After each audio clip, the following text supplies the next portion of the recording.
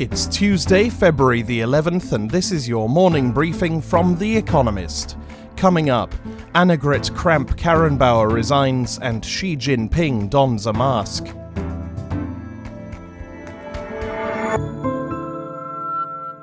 First, the world in brief. Germany was plunged into political uncertainty after the leader of the governing Christian Democratic Union resigned. A protege of Angela Merkel, the Chancellor, Annegret Kramp-Karrenbauer, was seen as a shoo-in to succeed her. Then, last week, the local leader of a small party was elected premier of the eastern state of Thuringia, with votes from the CDU and the far-right Alternative for Germany, to widespread outrage. Ms. Kramp-Karrenbauer bungled the response. Previous gaffes had left her vulnerable. Donning a surgical mask, China's President Xi Jinping conducted an unannounced tour around Beijing to show his support for the fight against the Wuhan coronavirus. The disease has been blamed for more than 1,000 deaths, all but 2 in mainland China. By some accounts, the number of new cases in Hubei is falling, though a change to China's method of counting may be responsible. 2 senior health officials in that province were sacked for their management of the crisis. Xerox increased its offer to buy HP, a move that values the computer giant at about $35 billion. The board of HP, a company 3 times larger than Xerox, had previously rejected a lower bid from Xerox, arguing that it undervalued the firm. Xerox's latest offer looks likely to further amplify tensions between the 2 legacy tech companies. America's Department of Justice charged 4 members of China's army with the alleged hacking of Equifax, a credit reporting agency, and stealing personal data and trade secrets. The names, dates of birth, and social security numbers of nearly 150 Americans were stolen in 2017. William Barr, America's Attorney General, called the hack a deliberate and sweeping intrusion. The Turkish lira had a volatile start to the week. The currency briefly rose after the government imposed limits on banks' foreign exchange transactions, but it continued a slide that had begun last week. On Friday, it fell to more than 6 to the dollar after the Treasury Minister suggested the central bank could continue to cut interest rates.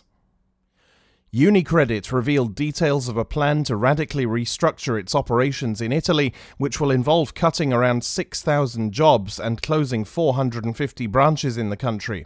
The bank's chief executive, Jean-Pierre Mustier, wants to cut costs and restructure its balance sheet in order to boost its profitability, which has lagged behind some of its rivals.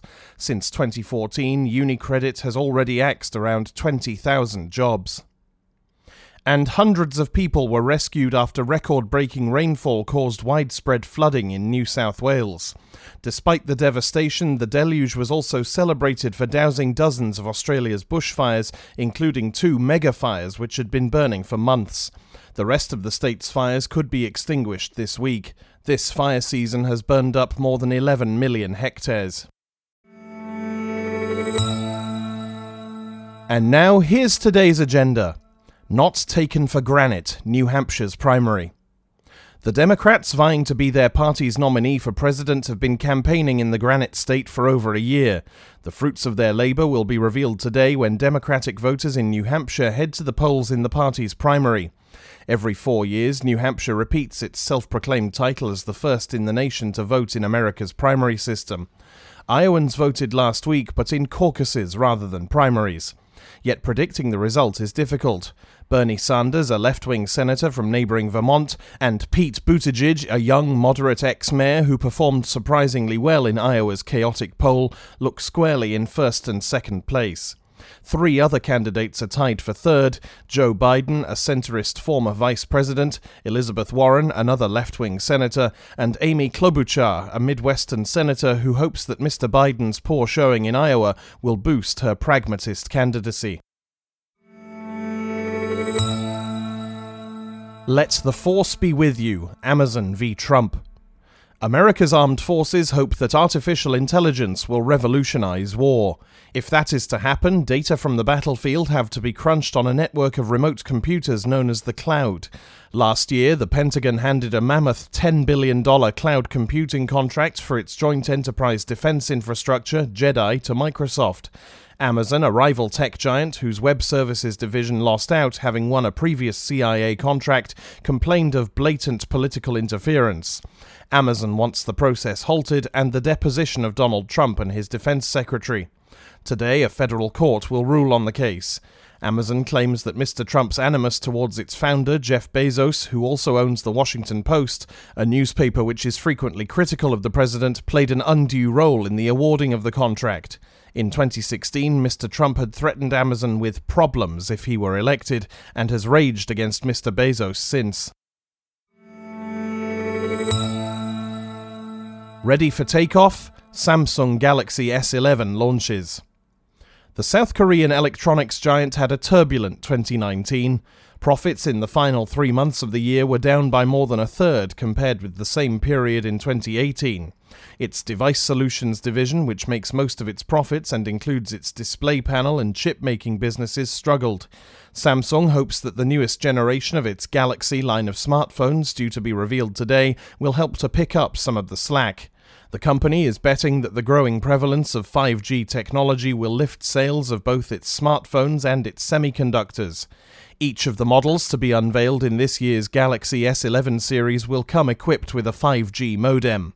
The new technology could also boost sales of Samsung's 5G-ready chips to other electronics manufacturers, but do not expect the profits to roll in immediately.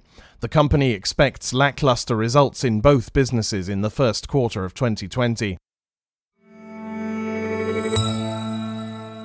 A rising. Sinn Féin wins Ireland's election. Sinn Féin has said it wants to form Ireland's next government after coming top in first preference votes in Saturday's parliamentary poll. The former political wing of the IRA, a terrorist group, beat Fianna Fáil and Fine Gael, which between them have won every election since the 1920s. Left-wing Sinn Féin fielded just 42 candidates for the 160 seats, meaning it needs allies to form a government. Fianna Fáil came second in first preference votes, but won 1 seat more than Sinn Féin. Fine Gael, led by the current Taoiseach, Prime Minister Leo Varadkar, was pushed into third. Sinn Féin triumphed over the two establishment parties on a wave of dissatisfaction over social issues, notably healthcare and housing. With no party securing an outright majority, Sinn Féin's Mary Lou MacDonald has emerged as a kingmaker. Both Fianna Fáil and Fine Gael have ruled out a coalition with Sinn Féin. To avoid political deadlock, they may be forced to reconsider. Frozen, the 41st anniversary of Iran's Islamic Revolution. The weather in Iran is freezing, and the anniversary celebrations are barely warmer. The Supreme Leader, Ayatollah Ali Khamenei, has tried to inject a festive spirit by releasing some 2,300 prisoners. But Iranians have fewer reasons than ever to cheer another year of the Ayatollah's revolutionary rule. Most feel the pinch of American sanctions and have little faith in the country's leadership to conjure a respite. Iran is ever more tightly in the grip of hardliners who spurn Western offers of talks. Legislative elections due in 10 days should cement their hold on yet another institution. The Ayatollahs have barred about 9,000 candidates from standing, more than ever, ensuring hardliners dominate the vote. But they are closing a vital safety valve for discontent. In recent months, tens of thousands have taken to the streets despite violent repression. Today's commemorations may remind many Iranians that mass protests did once overthrow an oppressive regime. Finally, here's the quote of the day from Leo Szilard, who was born on this day in 1898. "Do not destroy what you cannot create." That's it from the Economist Morning Briefing, available every weekday and on Saturdays. You can hear interviews and analysis from our journalists, including our current affairs podcast, The Intelligence, by searching for The Economist on your podcast app or asking your smart speaker to play the latest Economist radio podcast. And as a subscriber, you have access to each week's full edition in audio. Just download the Economist app on your mobile device to start listening.